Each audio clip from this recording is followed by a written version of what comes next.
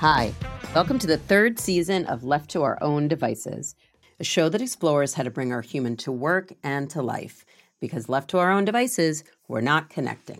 Today we have two guests on the show who are both interesting in their own right and are also collaborating on a really cool and very timely project. So first we have Peter Knudsen, and he is with the firm A+I, which I actually write about in both Bring Your Human to Work and Rituals Roadmap.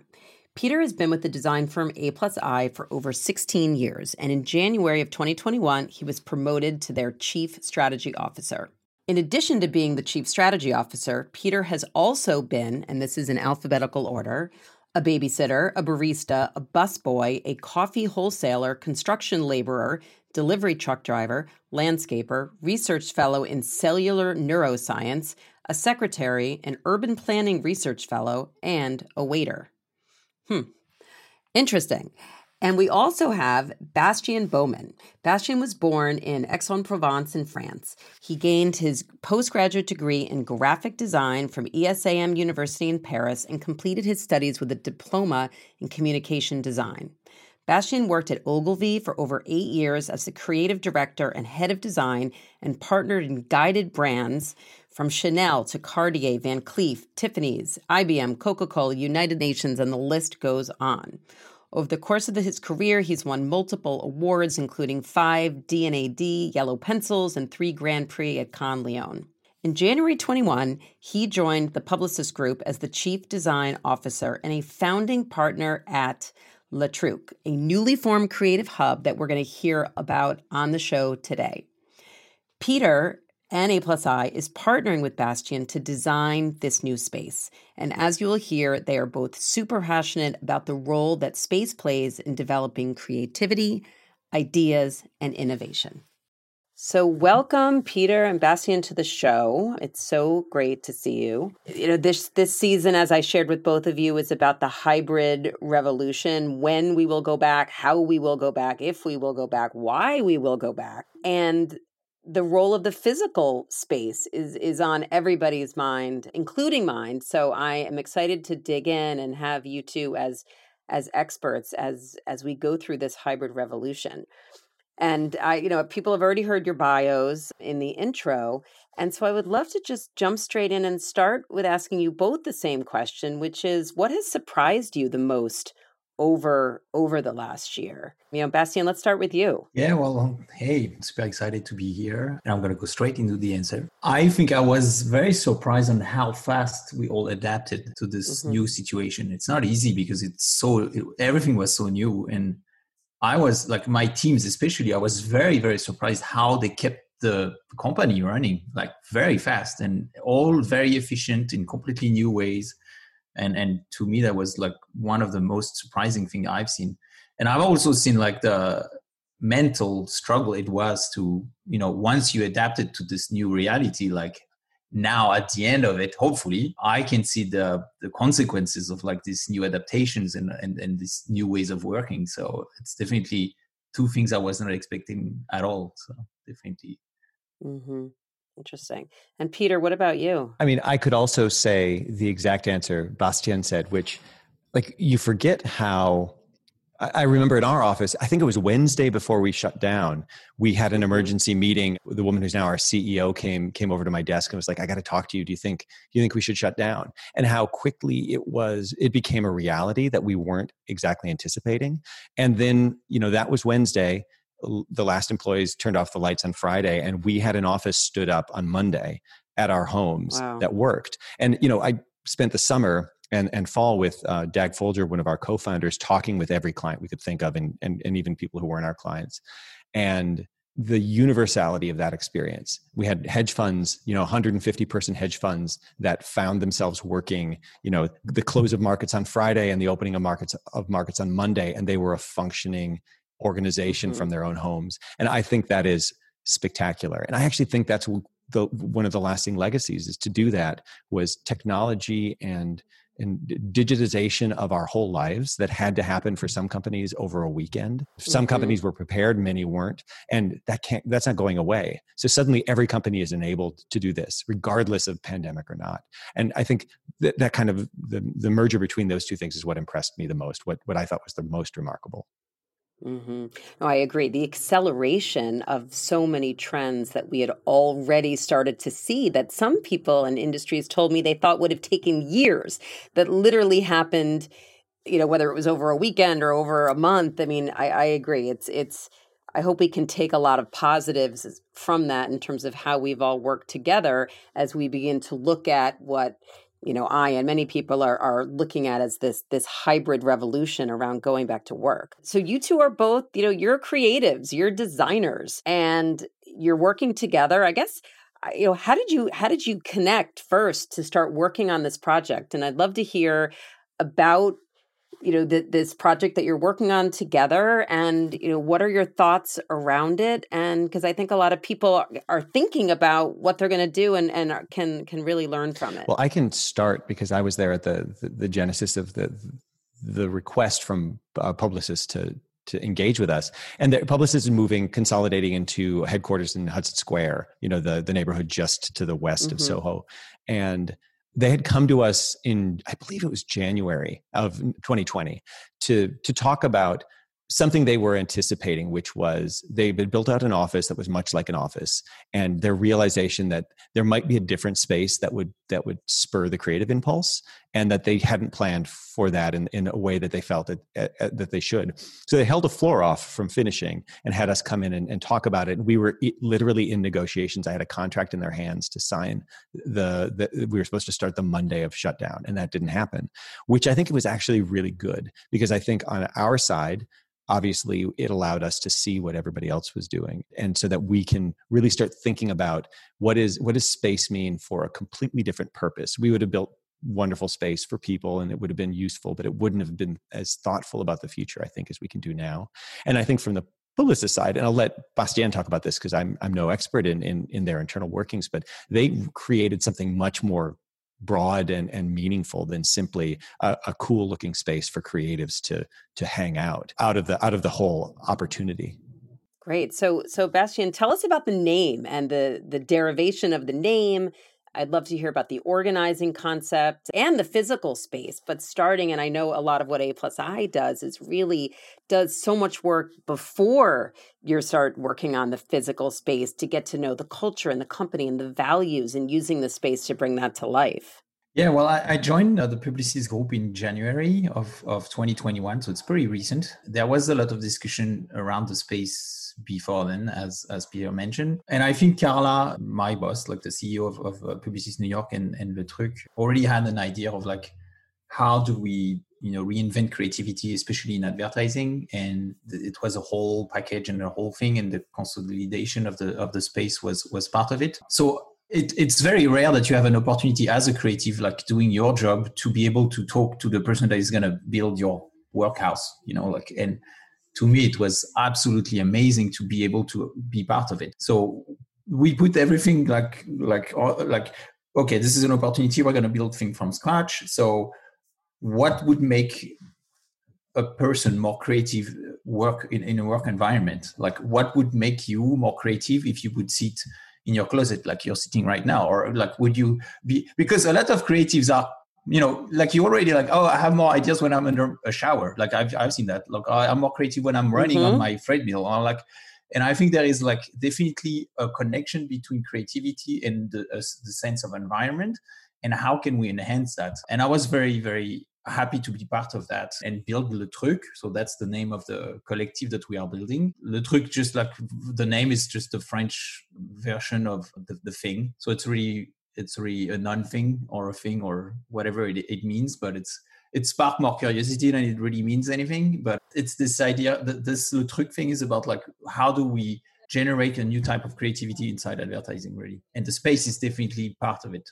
Right. I looked up the meaning of the name, and it said it means thingamajig, or I want that thing, but I don't know what it's called, which I think represents a lot of what we are all thinking about, right now. So, Peter, anything you want to add to what Bastien just said? Yeah, I mean, I think there's a piece of Le Truc that was meaningful to us, and it's really influenced, I think, the way we started to think about the space. You mentioned it, Bastien, like the idea that comes to you in the shower.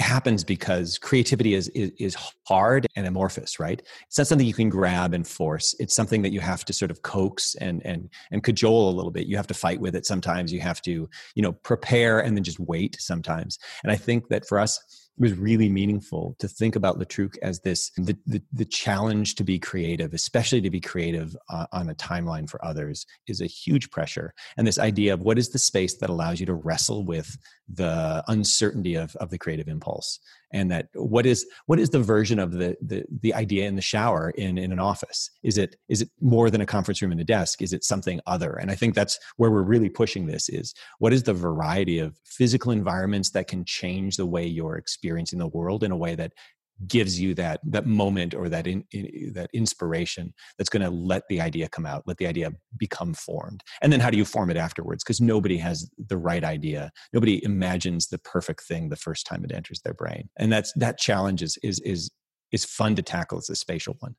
So it's interesting. How do you what you just said, Peter, how do you be creative but on someone else's timeline? Which is really interesting, right? When you're just being creative on your own timeline, there's no issue. But I can see that sort of creative tension come to be. And layering on top of that now with this hybrid revolution, whether people be in the office, not be in the office. I mean, there's a whole other layer of what being on somebody else's timeline, but also physically where they're going to be as well. So that brings me, and you can talk about it in your current roles or in past projects as well. When I think about the creative process, so much about that process is being in a room with people and brainstorming and feeling their energy and seeing them and the highs and the lows and all of that, which none of us have been able to do. And so would love to hear from you. I mean, how has that been going for you personally, for your firms? I mean, you're both, very successful in your roles and in your companies. What can we learn? Like, how do we do this if we're not all together? And even when we do go back, we're probably not going to be back the same way that we were. No. I can start on this one. I think the experience, the years of experience I had in the office and being surrounded with creative, I've always witnessed most of them would sometimes hide in meeting rooms or huddles, trying to be as much as they could by themselves. And I think I was always talking to some of my colleagues about like how we hated open spaces. And it was like, what's wrong with open spaces? Well, I have my headphones on with noise cancellation, but like it doesn't prevent me from being disrupted when I'm doing something. And kind of like thinking about creativity and how it works, it's basically very two basic steps. It's like diverging steps and converging steps. So you need two steps. You need one where you're going to be by yourself, feeding yourself about the problem. What's the problem? And then you're going to have to exchange that problem with others. So it's really collaboration. And open space is amazing for that because you actually you're with everybody. But you need that time where you're by yourself and you need to do the things, you need to craft the things, and you need to find the solution. And this time you don't need anybody. So that's why you go to a library or you try to hide everywhere you can in a coffee space or whatever. And I think the spaces of today for creatives are good for collaboration, but very bad for like crafting by yourself. And I think pandemic brought that much more, the crafting time. So you would be by yourself at home and it would be very quiet.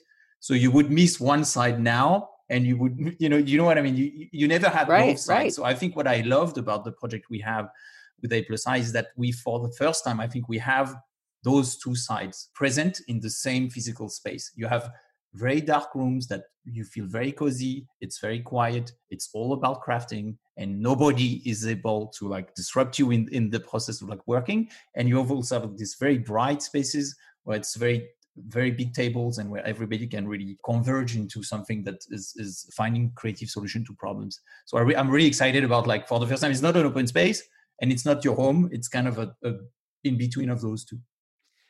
I've been using these really weird verbs when I talk about the space. Like, how do you fold yourself into this corner or fall into another room or push yourself into a different space? These really physical feeling words, not like, how do I walk down the hallway to a quiet room? It's like, how do I, and this maybe is my personal sort of creative experience. But I tend to find that I need a group of people around me and I think we do as architects too, need a group of people around you to talk about ideas, to push ideas around. But there's a moment when something somebody says links to something you have in your mind, and suddenly the idea starts flooding to you. Either the visuals or the words or the organization or whatever starts coming quickly because whatever has been unlocked. And I always find that I need to get away as quickly as possible. I need to, I'm going to stand up and walk out of this room because I think I know what I need to do. And I want to make sure I have a chance to get it on paper so I can bring it back into the room so we can look at it before it gets sort of washed away by whatever is said next. And I kind of feel that way with the space we're doing for Bastien and Publicis, which is, these spaces are really close to each other. There's an open space which looks like an office space, and then there's a little, fuchsia room or green sort of tuck away that you can move into and find quickly. And it's sort of, hopefully you can kind of pulse between those two states. And, the whole context of the podcast is about ritual. And there's a certain unplanned ritual to the creativity. The way I kind of see it is exactly what Bastien was talking about, which is expansive thinking and reductive thinking, and expansive thinking and reductive thinking. And how can you train a space around how that's kind of unpredictable sometimes. You never quite know when you're going to need to feel or engage with a space of a different type, or walk it out into the public and just throw it out there for people to hack at and to make something greater of than you can come up with by yourself. So I'm glad that the space is moving in that direction, because I visited so many companies, especially when I was interviewing people for Bring Your Human to Work, in these, Bastien, what you were saying, these open spaces. They were not working. Everybody had their headphones on. People were miserable. I talked to people who took vacation days to get work done at home. And so, tying it back to what we said in the beginning, I think this pandemic has accelerated many things about space that just weren't working. Yeah. Bastien, what were you going to say? No, I was about to build on what Peter was saying. I think the accidents are what's missing for creative, especially today. The accidents in the way that the space is built is always surprising you, and then you're always in something that you're not expecting, is very important for creativity. And as much as I love Herman Miller, like the open space with all Herman Miller chairs and like the desk, and it's very rigorous. And also what we have now, what I think is happening also with the pandemic, is that we have our Zoom meetings one after the other. And what happened in Zoom is you have one stream of communication. It never happens that like Peter is going to talk to Alexa right now, and then they're going to have some other discussion that we are having right now, which is what's happening in the real world. You have like side conversations. And I think that's those little accidents are where the creativity come from, when you have one fact connecting with something else. And then suddenly, boom, you have an idea. And you're like, I've seen this on the screen of my colleague, but with the Zoom and the pandemic, you can't, it's so rigid because you have one stream of discussion and you have like your agenda very regulated. So the space that we have now is like all about like generating as much accident as we can. So the creativity can be very leveraged there. I think it was also. I for one can't wait to see it. I wasn't sure what you were going to say about the space originally. When you started talking, I'm like, oh my God, there's going to be a big shower in the middle so people can go in and get their best ideas in the shower. That probably won't work. So I agree with you 100% about these spontaneous interactions. Peter, though, I want to turn to you. I mean, have you started talking to any of your clients, even other clients, about what's going on in the world, and are people coming back, and how are they coming back? Because part of the challenge is, how are we going to have these spontaneous interactions if we're all not there on the same day? So I'm just curious. I mean, I know this space we're talking about right now is not even open yet, but you can talk about it specifically around some clients, or you can both as creatives give me, a higher level opinion. But how do you think this is going to work in reality? Well, and again, not necessarily specific to this group that we're talking about. It's a really meaningful question right now, actually, because, my job is as chief strategy officer is really talking to everybody. I mean, my goal is to help build the idea sets or the scaffolding that people can work around. So in our office or other clients or whatever. And we've been talking to a host of people throughout the pandemic, and it's starting to become of the moment that people are really planning kind of in concrete terms for going back to the office. And most everybody we've talked to is going to do it in some form of leveraging of choice. Like I said at the beginning, they built these infrastructures that allow them to be productive and to work, in any host of ways in any location, and they're not going to abandon that. But I think we've been fooled into thinking there's a success that we found at home, and we are going to be able to layer that or puzzle together work and home, and it'll be fine. And what I've been finding is, even in just the beginning instances of this, hybrid is a completely different thing than working all in person or working all remotely. And there's an imbalance between the people who are on a call and the people who are physically in the room that is impossible to overcome. I mean, there's language that your body says that it is impossible to replicate on a Zoom call. And there's a certain egalitarianism to a Zoom call, right? Everybody's the same size and everybody can feel the same. And I've heard of people who are like, I'm in the back row when the CEO and the chief investment officer are talking at this office I work at. On the Zoom call, I can raise my hand and I can say something. In that room, I'm by the air conditioner. I have no ability to merge into that conversation. And there's going to be a collision of those two things. And I honestly think nobody has worked in the future yet. So we don't know what the future work is going to look like. Like, we only have our present. But I think that the biggest challenge of the hybrid environment is going to be figuring out how to give people the benefits that they've learned to live with, reduce commute, freedom to do what you need to. If it's 2:00 and I need to let the plumber in or go do dry cleaning or take my daughter to school, I can do it. Those values, those kind of improvements in life, we're not going to let go. But the ability to work with people in different locations asynchronously, sometimes, like I'm at night, you're in the day, you're in Frankfurt, I'm in Singapore.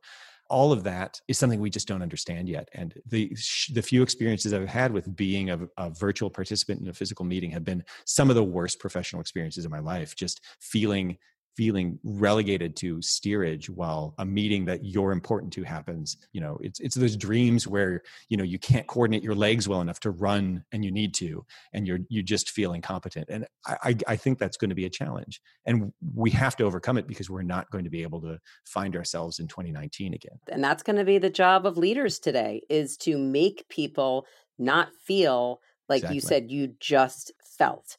I'm hoping that Rituals plays a piece in that, and trying to figure out how to continue to have to democratize a certain kind of a meeting, even if people are in two different simultaneous states, at home and at work. But I think you articulated that perfectly. And as the name of the podcast says, left to our own devices, people are going to feel like you just described. And so we have to be intentional and get in front of it. Bastien, you've had a long, successful career. I mean, any thoughts on how you're going to address some of these challenges? And again, I agree with Peter saying, look, we only are in the present, but I do think people can learn from leaders who have experienced kind of these ups and downs and can bring at least some ideas to the fold. It's so funny how lately, so I've been going back to work very carefully, and the only thing I've seen is the C-suite is at all corners of the building, and that's it. So it's like the CMO is here, the CFO is here, and they're all at corners of the building. It's like everything is empty, and the big leaders are like in the corner of the place, and the whole thing is empty. And I'm like, what? This is so interesting. And I think you need to give people a reason, a very tangible reason of why should I go back to work? Because I've proven to you that I'm as productive as I used to be when I stay at home. So, there is no problem for me to stay home because I can show you I'm as productive. So there needs to be, for us, a story about the reason why you should come back to work. And that's going to be a big role of us telling that story to the people around us. And I don't know exactly what that story is. I can tell you starting a job on Zoom only was very difficult for me. Yesterday, I had a big meeting with people that I've just seen on Zoom. And it's funny what, Peter, you said about the size, because a lot of people told me like, oh, I thought you were like much, much taller. And I was like, well, sorry, I'm too short. It's like, no, I don't know. I feel like I've seen you on TV and it's just like weird to see someone for real. And I'm like, I'm so sorry. I felt so, I was disappointing them, but it's like, there is a whole like thing that I was missing from them too. I found like I've known them much better seeing them for real, and I think that's the whole little details that we miss that happens in the workplace that we're gonna have to bring back and tell the people, this is what you're missing. We've seen the end of Zoom and we know what we can do with it. Now it's time to like go back to work with like what it can bring to the table and have also the productivity still be relevant. But I think it's like the story we're going to tell is going to be the key for them to come back to work for sure.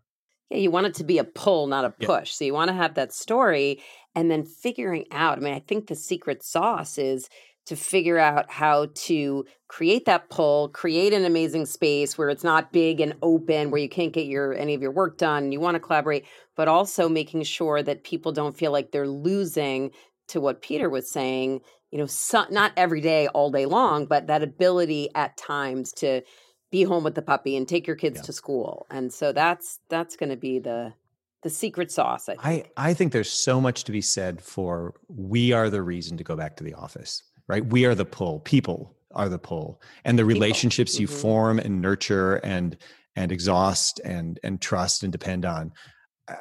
I know that people have been getting better at doing it virtually and building teams virtually and onboarding new employees and making deals and striking new relationships. But the ease by which and the joy by which you can do that in person, it doesn't exist on Zoom. The exhaustion of a day talking to people on Zoom is something that you walk away sometimes from work in person exhilarated by the conversations you had. And I've yet to feel at the end of the day exhilarated by 8 solid hours of Zoom meetings. And I think it's because the joy of being social doesn't quite transcend to this environment. And the people over the summer, I mean, we talked with a lot of people, and the ebb and flow of the virus meant that there were times where companies we work with were trying to influence or compel or entice their employees back to the office. And in almost every single one of those cases, the people coming back to the office stalled out at almost the same number. It's right around 15%, 18% of people returning,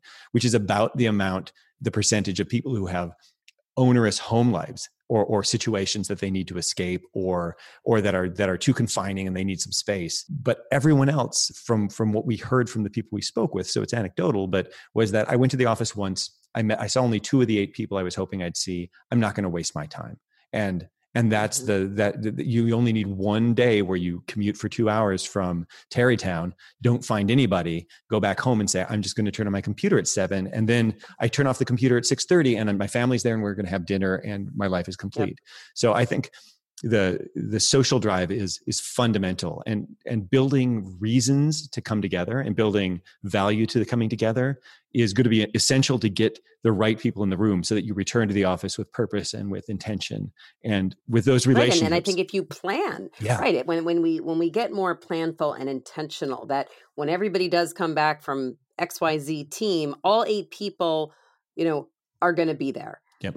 Barring any emergency, but versus, going back to left to our own devices, where we have to be intentional or it's gonna backfire. So on the topic of rituals, which as you both know is near and dear to my heart, can you share either a personal ritual or, a workplace ritual that's really important to you? I guess, mine is very personal and it's not unique at all. A lot of people do it, but I live in Brooklyn. I don't live too far from Prospect Park. And the first day of the pandemic, I would cycle commute often into the office a couple of times a week at least. And I decided I would just ride the length of my commute every morning. So I'd get up, before my wife and daughter got up, 5:45, whatever. And I just ride a few laps of the park and then come back home. And I could still make breakfast. I could still go through the routine, but it just felt like I did it. I've got myself out of the house. I got to work, and I haven't missed a day yet during the pandemic of that experience. I moved it to the bicycle we have set up in our living room for a while, just because it got cold and snowy. Right, the weather. Exactly. Right. But it's been essential. I learned that years ago. I had a partner and I had a company in China and I commuted. So for about half the year I'd work out of Brooklyn here. And I realized I would walk my wife to work every day, because if I didn't have a way to leave the house and come back, I just couldn't feel like a human being. I couldn't feel whole. And so that's a really personal one. It's not really one that helps structure the lives of the people who work with me, but it's essential. I couldn't. Well, but it's how you begin your day. I always say beginnings and endings are prime rituals real estate. So how you begin, how you end, transition rituals. Bastien, what about you? It's very funny, Peter, what you said, because it's exactly what I'm doing as well. I've not in the morning. I've been very, very, very careful of biking every day, and I actually bike in Prospect Park. So I'm pretty curious that I haven't seen you. Maybe I should pay more attention to it. Cycling has been a big deal for me during the pandemic, and I've actually promised myself to bike every day at work. It's not a long commute, but it's a thing. And that's why I'm fighting a lot, Peter, to have some showers in the space. Not because it's getting me more creative, but because it's actually a big reason why people will cycle to work. And I think this is very simple to fix. It's like, I can't bike to work because there is no shower. And it's like, well, that's very simple to solve, right? I actually, for logistic reasons, lost that battle, 5 years ago when we built our current office, but it's such a great moment to resurface it. I have a lot more ammunition on my side now that people don't want to take the subway. You did put a shower into our office when you built it. I know, a beautiful shower too. I should work out of there. Yeah, actually. There you go. And I know my husband, he jogs to work. He'll bike to work when he is in fact going back to the office. So he uses it. Well, let's talking a little bit about ritual, but a little bit about the rituals we've learned at home and bringing a little bit of the comforts of home. And I'm not talking about like kind of gratifying amenities or whatever, but simply the courtesy to have a shower, let's say, or to have a private bathroom, or to have a space to get away for any reason, not productive, to the on-site version of shutting in the computer lid and just getting off Zoom for 15 minutes and flipping through the New Yorker or something. I think our workplaces owe that to us. I think our workplaces owe human environments to re-engage us as human beings, and not just these, like Bastien said, these Herman Miller rows of perfectly ergonomically set registered desks. And that is functional but inhuman in a way. And I think that's a piece of it. It's not exactly a ritual, but it's a companion to the rituals of our lives. It's treating ourselves like people. Well, it goes back to what Bastien was saying. Like, how are we going to pull people back into the office? And it's an interesting way to frame, well, we've enjoyed many of these aspects of home. Which of them can we kind of stick back in the office? And some of it could be, physical in perks, but some of it is also, with a mindset to say, you know what, I am going to walk out at 1:00 and, go to FedEx. And, I write about in Bring Your Human to Work leaders who leave loudly, instead of sneaking out to go to your kid's baseball game, you are leaving loudly. So it's an interesting idea to bring more of that sort of flexibility to one's life, but do it out of some of the days you're in the office. Yeah, I think those rituals, I was trying to really think about the culture and what makes a great culture, like a work culture. And most of it is like through stories that we tell our colleagues or our friends. And I was like, oh, in that environment, they do this or they do that, or we've done this and that. And so it's like all those little stories create a strong culture inside the workplace. And I think rituals are those stories in a way that like what are the stories we're going to tell that are going to build this culture of work? And I think the ritual is such a big part of it. I like to think of the space that we're building, Peter, as a spaceship. I think I love to think about it. And I think I found why. I think it gives a sense of direction in some ways. And it's also about the future. And it's like, I like the idea of like, if I'm in the space, it's not a static space. It brings me into some sort of direction. And I feel that what you've done makes me feel like when I'm inside, I feel like I'm going somewhere, which is a very weird way to say it's a space, because it's like, it's actually, I would feel I would go somewhere with the space. I love that. Well, it sounds like what you're saying. It feels active. Like when you're there, it feels active. So I have one last question and then a few sort of rapid fire questions before we end. But this is the third season of the podcast, which is the question that everybody gets, which is, what is something that you do in your life that makes you feel most like you? And if it is cycling, since we covered that, don't worry about it being the same. But if anything else jumps out, let us know what makes you feel most like you. That's a very tough one. So it's great. Peter, you're going to have more time to think about this. You know what I think? The thing that would make me feel the most like myself is I would say to read as much news as I can, because I can react to it. So the more I can, I don't know if it's a French thing at all or not, but the l'esprit critique, which is very Voltaire, it's very Voltaire. So it's like, when I criticize something that I'm reading or seeing, I can forge a bit of more of my identity, right? So like the more I can read stuff or learn about stuff, the more I can react to it and then construct my identity. So I would say the more I read the news, the more I feel myself reacting to it. You see what I mean? So I'd say that's how I do it. That's great. Peter? Mine is actually probably the piece of being a little boy that I've never been able to get rid of, which is there's the artist Kurt Schwitters, who was a German artist or Austrian artist through World War II, but he has this quotation, and I've loved it since I heard it, which is, "We play until death shuts the door," which is a little bit, I've always interpreted it as meaning that in everything, just find joy, like find why it's fun. And for me, that's just in injecting sort of absurdity or humor in everything I do. And ask my wife, she's probably frustrated to death. My daughter's probably delighted, but if I wasn't able to engage things as something that builds joy, even silliness or whimsy, I don't know what I would be. So in every day, in every moment, even in the worst of situations, there's a little bit of that there, which makes the next minute easier to handle. I love that. All right. And you have to promise, how old's your daughter? She's 8. Okay. So when she's 18, like my daughter's, you'll have to let me know, how that's going. Because at some point, if we're trying to incorporate that, you get a different response. So I love it. Keep it as long as you can. She's already embarrassed. She already blushes or gets exasperated when I'm around people that she doesn't want me to talk to. Right. So. Or you say it's what makes me feel most like me. So I love that.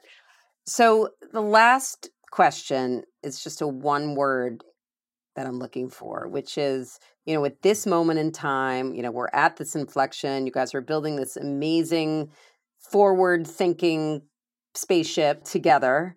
And, what's one word that you would use to describe how you're feeling right now about the future of work and the role of your physical space? 2 words, actually, but guardedly optimistic. I'm super optimistic about the future. I think that there's nothing but challenge like on the horizon, but I think that one interesting thing is challenge gives us a reason. And so meeting that challenge, I think, makes for an engaging future. So yeah, me too. Bastien, the final word. The final word, extremely excited. And in a good way, I think the potential of what we have on the table is really what gets me excited. And I would hope that I can share that excitement with the team that I'm going to work with, but like really deep. I hope I have the right reason to be excited, but definitely a lot of excitement that now we're going to go out in the world and like not go back to normal, but like do a whole new thing that we can all build together. I'm very excited about that. And before we go, I'd be remiss in saying that, I'm just the lowly strategist on the team. There is an amazing group of architectural designers. And like we talked about, it takes a community of people working together long hours to make something great. And it's a communication with Publicis as well. And so all of those people are at heart responsible for making something great. And I think we're on the cusp of it. So great. Well, I loved hearing about it. I can't wait to see it in person. What's your hopeful targeted date? So it's supposed to be the 14th of September. It didn't change so far, so it's good. It's ambitious, but exactly. All right. Well, we'll say the fall. Fall 2021. So thank you both for being here. And I loved the conversation, learned a ton. And again, excited to see you both up close and personal in your beautiful new space. So thank you. Thank you for tuning in to Left to Our Own Devices. If you enjoyed what you heard, please rate and review the show on Apple Podcasts. If you want to receive my monthly-ish update on all things human at work, or just want to say hello, email me at erica@ericakeswin.com. Stay safe, stay connected, and I'll see you soon.